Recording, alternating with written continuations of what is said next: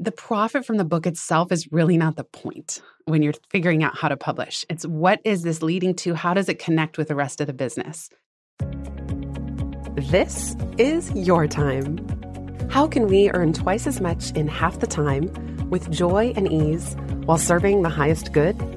That is our guiding question here at the Free Time Cafe, your home for heart-based business. I'm your host, Jenny Blake.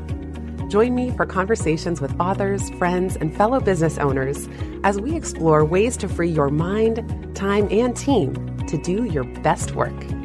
Now, on to today's show. Hello, hello, free timers. Welcome back to part 2 of the conversation around should you self-publish? What are the publishing options? In the last episode 162, I shared the 3 main options that you have if you want to get your book or big idea out into the world. You could self-publish, totally DIY on your own, often print on demand. You could go hybrid, where you're funding the team upfront. You're partnering with an established hybrid publisher who knows what they're doing and has their own network of freelancers. And you could either print on demand or they could help you do a bigger print run to get economies of scale. And then option 3, what you're probably most familiar with, going traditional, where you actually partner with a big publisher. They keep consolidating over time, but they actually give you an advance. So not only are you not self-funding the team or the printing or mailing out press copies, but you actually get an advance that hopefully buys you a little bit of time. Although most authors I know end up putting their advance entirely back into the book marketing. Now, astute listeners would have noticed that I barely talked about the profit side of the equation. Which of the 3 options is most profitable for the author? That's because it's almost a joke to say that. I think most of us have heard the phrase, a book is a business card. It's certainly not a profit center for the business. It can tie into profit centers. In fact, the best books, if you're writing nonfiction, if you want it to support your business, the best books would have a business backend that the book does serve as marketing and exposure and brand building for other flagship offerings that you have. But what you don't hear is that a book is going to be a wonderful revenue generator, not in and of itself. In fact, it's quite the opposite. The time to revenue ratio of writing, publishing, and marketing a book is not for the faint of heart. Even still, there are nuances to consider when you're choosing between those 3 options of how to get your book out there. And so today I'm continuing on 162, sharing a little bit of a deep dive into these mysterious royalty waters and how you earn money from your book, at least if it's going to be directly from the book. How do each of those 3 methods, self, hybrid, and traditional, stack up? I am just one person with 3 data points from my 3 books, from working with a really tiny publisher, working with a big flagship, big brand publisher, and then going hybrid. So if you want more data points beyond my own examples, I'll link in the show notes. You can check out the Transparency Project's Publishing Paid Me. It was a crowdsourced spreadsheet in 2020 trying to bring more equity and transparency into the publishing industry, specifically around advances. So there's nearly 3,000 responses in that sheet at the time of this writing. It's still publicly viewable and available, and you could see for different genres of books what people were paid in terms of their advance. I'm going to work backwards on this one, starting with traditional publishing. So if you go the traditional route, a publisher will give you an advance. That's in the best case scenario. And then usually you would have a literary agent who takes 15%. So I shared in last week's episode that my first book, Life After College, I got the book deal in 2010, had a $15,000 advance. And that's not usually paid out all at once. It's often paid out in 4 parts: upon signing, upon manuscript delivery, upon publication date, and then 1 year after publication date. Every now and then there are bonuses built in. That book had a $5,000 bonus if I earned out within the first year, which I did gratefully. Out of nowhere, Target decided to buy 15,000 copies. But let's look at that 15K. So the agent is going to take 15% of that, and then taxes are going to take another chunk. And so that's more of an honorarium in this case. Life After College, because it did earn out, what that means, an advance is essentially a loan against your future sales. You don't have to pay it back if you don't earn out the advance. But once you have earned out, like you break even with the teeny tiny royalty percentage, I'm going to share more about that in a minute, Then that's when you get royalty checks. Publishers are notoriously slow and opaque with their reporting. So authors will often only see stats of their book sales twice a year, 4 times a year if you're really lucky. But I tend to only see 2 royalty statements a year. They're often very confusing to read and look at. And then with Life After College, it might be that twice a year I'm getting a $500 check. It could be a little more frequently. And if you sell foreign rights, those are, for example, a Japanese edition of Life After College or a Chinese edition. Those foreign publishers will also give an advance. It's usually smaller than the US advance, but it's still something. So if they pay $4,000 advance or $8,000, that also can be where some nice distributions come in. I shared last week that the Pivot advance was 10x my first book. That book deal came in 2015. It actually came in on my birthday in October of that year. And that advance was $150,000. So again, of that, my agent would take 15% every time a check comes through. It's distributed over 2 years. And often, in my case, I did put a lot of that money back into the brand and buying me time to build the business back end for when the book came out. With an advance of that size, $150,000, that's actually a big risk for a publisher because it's very hard for a book to sell that many copies. To give you an idea, there's an article, I'll link to it in the show notes, that came out in 2022, where when there was a trial about monopolies and consolidation, Penguin Random House executives said that just 35% of books that the company publishes are profitable. Among those that make money, just 4% account for 60% of those profits. In 2021, fewer than 1% of the 3.2 million titles that BookScan tracked sold more than 5,000 copies. Fewer than 1% sell more than 5,000 copies. Another article from The Observer covering this trial said that many of the advances authors receive against future royalties for the most lucrative deals are not ever expected to earn out. Publishers' own margins are substantial enough for them to profit handsomely, even if their authors never earn enough in royalties to surpass their advance. What would it even look like to earn out $150,000 advance? And again, I have other friends now who might earn double that. It really depends on the size of your platform, how many the publisher thinks you can sell, and whether they have competition at the time of giving you the book deal. Because in an auction where multiple publishers want to give a book deal, that's why consolidation is bad, because there's less competition. So authors would not be in favor of big houses consolidating because you have fewer and fewer options of where to publish, less competition, and ultimately a lower advance, which is the big moment that a traditionally published author typically will earn the money from that book, again, from direct sales, not counting any other business activities. So with my example, let's take a look. What does it mean to earn out $150,000 advance, which I have not? So here we are. Pivot came out September 2016, and I'm recording this in early 2023. It has sold almost 40,000 copies. So that's in the top 1% of sales, as we know.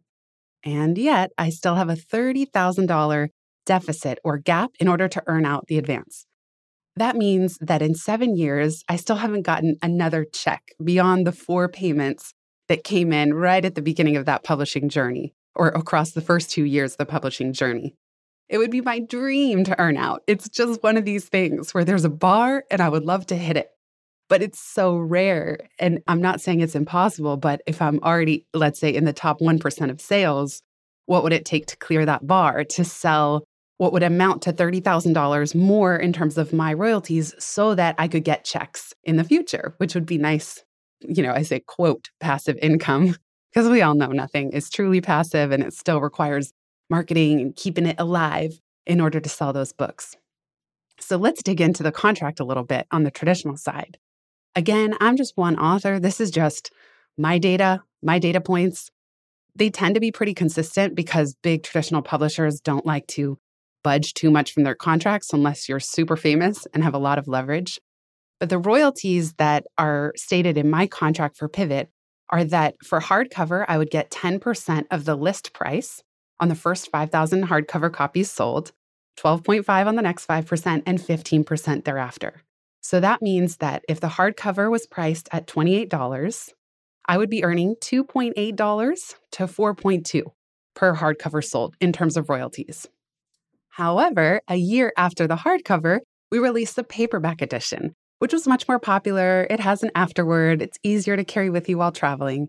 So the paperback list price is $17, and the royalties that I would receive are 8% on the first 150,000 copies sold. And now that we know the stats, we know that selling 150,000 is really rare unless you happen to be a mega bestseller at that point. In addition, when people buy in bulk, or if I would buy direct author copies, you don't really get royalties at all. So when I was looking at my royalty statement for Pivot, I'm earning less than $1 a book on the paperback copies that are sold. So I'm going to pull up my statement right now, and I could see that hardcover, I've sold about 13,500 copies. Earnings are almost 37,000. Trade paperback, I've sold 21,225 copies.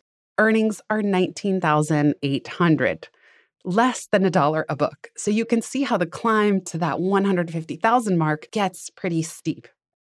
With the ebook, I think it's a little bit criminal, ebook and audio, how much the publisher takes because there's no cost to them at all. So I sold around 10,000 ebooks and my earnings are 23,388. So look, about $2 a book.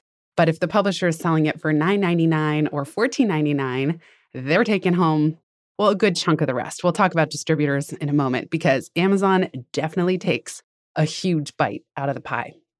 When we sell foreign rights, as I mentioned, those are sometimes called subsidiary rights. And so my earnings, I have, $80,000 in earnings from actual royalties and then about $40,000 from foreign rights deals. So, like I said, that brings the total to $120,928. And the remainder that I would need to earn out, my unearned balance, is $30,000, somewhere around there. We'll be right back just after this.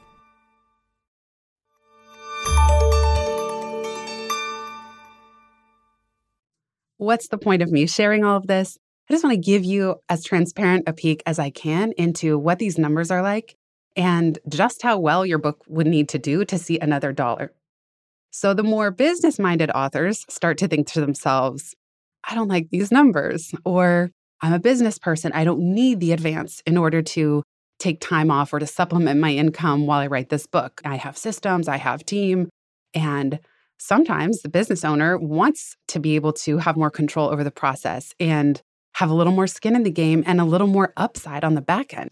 Because it can get demotivating to do all this work to sell your book and sell, and never see another dollar again in terms of direct revenue. It's actually kind of weird how those incentives are aligned because sometimes a smaller advance, it doesn't sound as fancy when you say it out loud or to friends, but then it's easier to earn out and it looks like more of a success, the P&L for that book, let's say your first book or your last book, to get a future book deal. And so in my case, the book has done really well. I'm sure Penguin Random House has long since been profitable on Pivot, even if I haven't been getting royalty payments. And yet, it's not great to say, oh, the book didn't earn out. So sometimes you don't even want to get a big advance. It's nice to have a smaller advance, clear it, and show that the book has been a success. This is where hybrid and self-publishing start to become a little more interesting. Because maybe if you control the process, you have creative control, you can assemble your own team. Yes, you're fronting the money up front, but there's more upside. There's more reward, and you can do more creative things in terms of reprints, how you sell and package the book. So I learned so much going hybrid, which again means that I'm paying a chunk of money to engage with the hybrid publisher, IdeaPress, who has sourced their freelance network of editors and designers from people who often have strong background in traditional publishing. What was interesting about that is that the good news and the bad news is I have full creative control. And you've all heard me talk about how important the book design was to me, that I wanted to know for once in my life that I fully executed a book's creative vision to the best of my ability, the best, most beautiful book that I could create. And I really wanted free time to go to bat with the big publishers, to look even better than how most business books are published and printed. So I was quite luxurious, let's say, in terms of my unit costs. That was by choice. I will break down the numbers for you right now, but I will say that the possibility with hybrid is that if you don't produce an expensive book and then it sells well, yes, of course, you can earn so much more per book. That's not necessarily the position I put myself in. I'll explain why. But there are some books that have done extremely well, like The Coaching Habit, which MBS talked about on one of our conversations, that his previous publisher, Workman, kept rejecting his proposal over a course of several years. So he finally said, forget you, I'm going to hybrid publish. He went with Page Two Press. They're in Canada. And because the size of that book is nice and compact, it's not too many pages, it's a small trim size, as it's called, he was able to print them at scale, print a lot at any given time, and then it has sold over 1 million copies, well more beyond that by now. And so that's a really nice profit center in and of itself. That's hybrid done really, really well. Phil Jones is another one. He has a great YouTube video. We'll put it in the show notes, exactly how to sell 1 million books. His is also really small, compact trim size. His book is called Exactly What to Say. And when you work with a hybrid publisher, you can do things like a custom print run. So let's say company A wants to buy 500. Well, you as the author could then say, if you buy 500 or more books, we can have a custom forward from your CEO. And the book can be co-branded, or we can put a special company A logo on the cover. You can do things like that, and that can enable you, someone like Phil, to sell a ton of copies in bulk to companies with these extra bells and whistles. So Phil has also sold, I believe, over 1 million copies of his book, Exactly What to Say. He's done many different versions of it. He really leans on bulk sales and is able to be very profitable for him because the cost of printing each book is not excessively high. Freetime had a number of interesting factors at play. For one thing, when we sent it to press in 2021, when we sent it to print, we were right in the thick of supply chain issues. The cost of paper was spiking. My book was longer than it really should have been. Then the publisher at Idea Press gave me a parameter, no more than 250 pages. Well, I just couldn't quite figure out what else to cut, so it's 336. That affects the price. I have spot color on the inside. I have the ribbon that you've heard me talk about, my Pride and Joy ribbon. That was the first thing I asked Rohit about when I was even considering how to publish this book and who to work with. I said, can I have a ribbon? That's $2 per book. The gold foil on the cover, $1.50 per book. Now, most traditional publishers would have said, no flippin' way. Unless you're Prince Harry or Brene Brown, there's no way we're spending an extra $2 a book just so you can have a ribbon. If you're what they call a small or mid-list author, you're in the middle of their list, you're not the star celebrity author, they're just not going to even say yes to those bells and whistles. But because I got to CEO this book and have final say, I ended up creating a book that I knew would break even when sold through Amazon. But the Idea Press structure is that I'll keep 100% of profit if I sell directly. So if I sell 50 copies to a company, I'll keep 100% of the profit.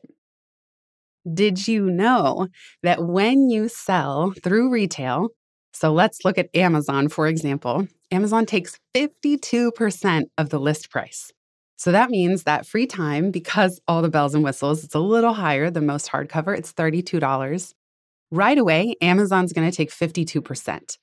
Within that chunk that they take up front, they toggle the price of the book and how discounted it is or not, according to their mysterious algorithm. So those discounts that you see on Amazon, that's all happening within their 52% take. So of a hardcover book like mine, that's $32. The retailer, Amazon's keeping $16.64, and we keep about $15. The way it's structured with my hybrid publisher is that they keep 30% of retail sales. So that's about $4.60 per book. And the gross take home from a Freetime copy sold through Amazon is $10.75. My unit cost to print was $10.50. So you can see that it's break even. And that was okay with me because I wanted it to be such a beautiful book that it would drive word of mouth, that people would want to buy multiple copies, gift them to team members, to friends.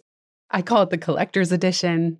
And I figure if the book was a real sizzle piece that you would want to talk about, that can also lead to more podcast listeners and people to purchase the Freetime operations dashboard at the end, done for you dashboard after you finish reading, or join our private BFF community. that there were plenty of paths that a reader could take, that I'm okay seeing that unit cost of the book basically be break even rather than trying to eliminate one of my favorite features and end up with, 50 cents a book. It just wasn't a big enough gap. However, if I had created a really small trim size or a paperback only, or I didn't include any of the really fancy features, or we weren't in the middle of a supply chain crisis, different things, then the book could be more profitable in and of itself. To date, we've probably sold about 5,000 hardcover copies of the book. So for example, if the book didn't cost quite as much to print and we do 5,000 times $5, that's $25,000. Again, to me, the profit from the book itself is really not the point when you're figuring out how to publish. It's what is this leading to? How does it connect with the rest of the business? And in the case of hybrid publishing, you would really want to save all the profits from the book sales themselves, its cost of goods, for the next print run. Because if all goes well and the book is selling well and you sell out your first print run, you want to do another round. The way that print runs work is that there's economies of scale. So it costs far more per book. The print run kind of break even for me was printing at least 10,000 copies, got the unit cost low enough that I could at least break even through retail sales. And that was obviously crucial because let's say if I only wanted to print 5,000 books at one time, well, maybe the unit cost would have been $15 a book. And so printers reward quantity. So if you have the money to fund or a less expensive book to print, you could get a much cheaper unit cost by printing 50,000 copies at one time. This is what you always see on Shark Tank when they're talking about what they're going to use the money for. And often it's that they want to bring their individual unit costs down so that they can make more profit, but they need more funding up front to even fund that larger order. We'll be right back just after this.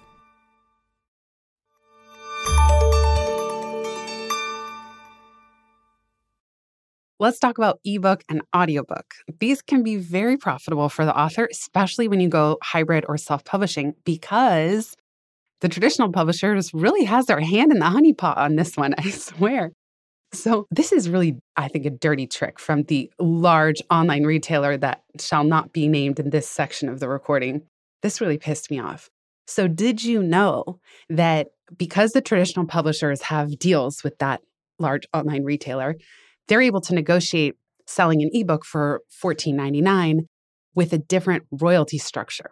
But for all the rest of us, including hybrid published authors, Amazon essentially makes you price the book at $9.99 or below in order to receive a 70% royalty rate. So that means that if you sell the list price for the ebook is $9.99, 70% of that is $7 take home for me and my publisher. So publisher would take 30% of that, and then my take home would be close to $5. But Amazon punishes you if you try to price it higher than $9.99. The royalty drops to 35%. So I just think that's so criminal. So if you're not a big publisher and you sell for $14.99 times a 35% royalty rate, the take home is just $5.24 for you and the hybrid publisher. I think that's very lame. Now, if you're self-published, you're not sharing any of that. So if you're self-published, this is why some people go direct to Kindle or direct to audiobook or even both, because you can get $5 per sale of Kindle and Audible. And so I've already been receiving payouts from ebook and audiobook, which is really exciting. It's not passive, again, given all the work that goes into it, but it's really exciting to be able to get direct deposits every month that are coming from ebook and audiobook sales. And you would never see that money if you were working with a traditional publisher because they keep so much of it and because all those sales really have to go back into earning out that big advance. In my case, that means that even though the hardcover breaks even when sold through retail, I am earning money that essentially funds the hardcover through audio and ebook sales. And that means that basically for every one hardcover book that sells, I need to sell an ebook and or an audiobook or two of each that just funds the printing of that hardcover. Or if you look at it in the bigger sense of the word, hopefully X% of book sales lead to further engagements with the free time business. In the case of keynotes, I've talked about that in previous episodes. Demand is light at the moment, but there was a part of me that figured, okay, 5 keynotes would sort of earn out the cost of printing the books. Now, the difficult part of hybrid was, and because fully responsible, I fully chose to create the most beautiful book I could, which meant that it was expensive. It also meant coming up with $110,000 paid up front to do that first print run of 10,000 books. Now, I could really only do that once. I sold a condo beginning of 2021. I took a lot of that money, put it into this whole process, put it into taking most of 2021 off to write the book and get it out at rapid clip. I don't think I would be able to fund that size print run over and over just because my business isn't that profitable that it's spitting out an extra $100,000 all the time. I mean, some people do have those kind of businesses, but that's a big consideration for whether you go hybrid or self-published, whether you want to create a big collector's edition, beautiful book like I did, or you're okay with it being a little bit more pared down so that the numbers crunch, that they pencil correctly, and you're not put into tremendous financial stress, or as you can do with hybrid or self-publishing, print on demand. With print on demand, it's going to be a higher unit cost, and it might not look quite as official or traditional because it's not run through a printing press. It's a different type of process that spits out, cuts the paper, prints the pages. But a lot of print on demand books look pretty good these days. Print on demand is as it sounds, that only once a purchase is made, the book is printed. So even if you're paying a little more per unit, you know that you're not paying. You don't have to get a big chunk of cash together up front. You're just paying as the book is sold. So that can be more relaxing for the author as well. I see a lot of fiction writers self-publishing, going straight to Kindle, and then creating a whole daisy chain of books, like a 10-book fiction series where one book leads to the next and the next. And a lot of people, there's more and more happening where you go direct to audio as well. With Amazon's Audible product, if you are non-exclusive, as in you want to also have your book available on Spotify audiobooks and Apple audiobooks, your royalty is 25%. That's the route I chose with Freetime. But if you publish exclusive Audible only, the royalty is 40%. So for a 5 to 10 hour audiobook, it might sell for $15 to $25. And then you choose. Do you want to go with the big monopoly and have it be an Audible exclusive and therefore take home more? Or do you want to go non-exclusive and take home less? With all of this said, from episode 162 on the nuts and bolts of the process to this one, 164, where I've tried to give you the most detailed breakdown I can of how royalties work and profit from a book. Maybe I've already bored you to tears and you stopped listening long ago. The question still remains, what should I do? And I get this question all the time, and especially from people who are on the fence, who specifically want to ask about hybrid publishing or self-publishing. And sometimes I get not annoyed, but when people say, oh, you self-published, I go, not at all. Self is so different than working with an established hybrid publisher who knows what they're doing. And with IdeaPress, they really served as a vital strategic partner. They submitted Freetime. We've won 6 awards in less than a year, thanks to them submitting it left and right. They're super creative with marketing ideas. So hybrid is definitely a much more robust partnership than self-publishing. It's easy to mistake them, but I encourage you to just kind of know how to parse the difference. But the question remains, well, what should you do? Here's what I would think about. Have you published a book before? If not, maybe you do want the big brand association. You want to know that you tried, as I shared last week, by at least trying to get a traditional book deal. And in doing so, you have that fancy brand association, access to their author alumni network. And it's nice to know at one point in your career that you did it. So I would ask, have you published a book before, or is this your first book? If it's your first book, again, maybe you want to go traditional just so you learn the process with a traditional publisher with a well-established process and pipeline. Do you have a really profitable business that could fund going hybrid? So how much cash do you have available? That's the next question I would ask. It's very cash heavy to hire the team. I did a lot of brand work, even outside of hiring IdeaPress, funding the print run, funding the warehouse storage on a monthly basis, funding sending out media copies. And I put a lot of bells and whistles into those too on the Freetime side of a little surprise and delight gift box with pins and pens and green shred. Long story short, you're funding all of that. So you got to have a lot of free cash flow to do that. So do you have that? Do you have the stomach for it? Do you want to take that big risk on yourself? It's a big bet that you're placing on yourself and your ability to sell the books and earn back all of that investment, which, as we know from the stats, is not easy to do. The third thing I would ask is, what is your creative vision? So are you really fixed on a certain creative vision and product? Or is it okay that you compromise a little bit on that front? Hopefully you get a great editor if you go traditional. You're not always guaranteed that, but ostensibly they know what they're doing. And maybe you don't need all the visual bells and whistles. You're happy to just get your big idea out into the world. And number 4, what's your timeline? If you are really on a time crunch or you really don't have the patience to wait 2.5 to 3 years if you're going traditional, and you know that you are really efficient, you're good at juggling complex projects with multiple deadlines, you're a good leader, you can carve out the time to write, publish, market the book, that might also impact whether you want to go self or hybrid. I would say to go self if you really want to go lean. You don't have a lot of money saved up, but you have these ideas. You want to get them out there. You want to get them out there relatively quickly, or it's a compact idea. It's like a Kindle single. I always mention Jim Collins' Flywheel monograph. It's a one big idea from his bigger idea books. Or you're someone that you just want to pilot an idea before you go all in, before you even try to get a book deal or hybrid publish. You go direct to Kindle or direct to audio and get feedback. Get your early listeners, get feedback, and use that to test the waters to see if you want to go bigger. If you have the money, you have a profitable business, you really believe in yourself, you're not risk averse, and you feel confident that you can handle the complexity, especially if it's not your first rodeo, it's not your first book, then I would say you can be a fit for hybrid publishing.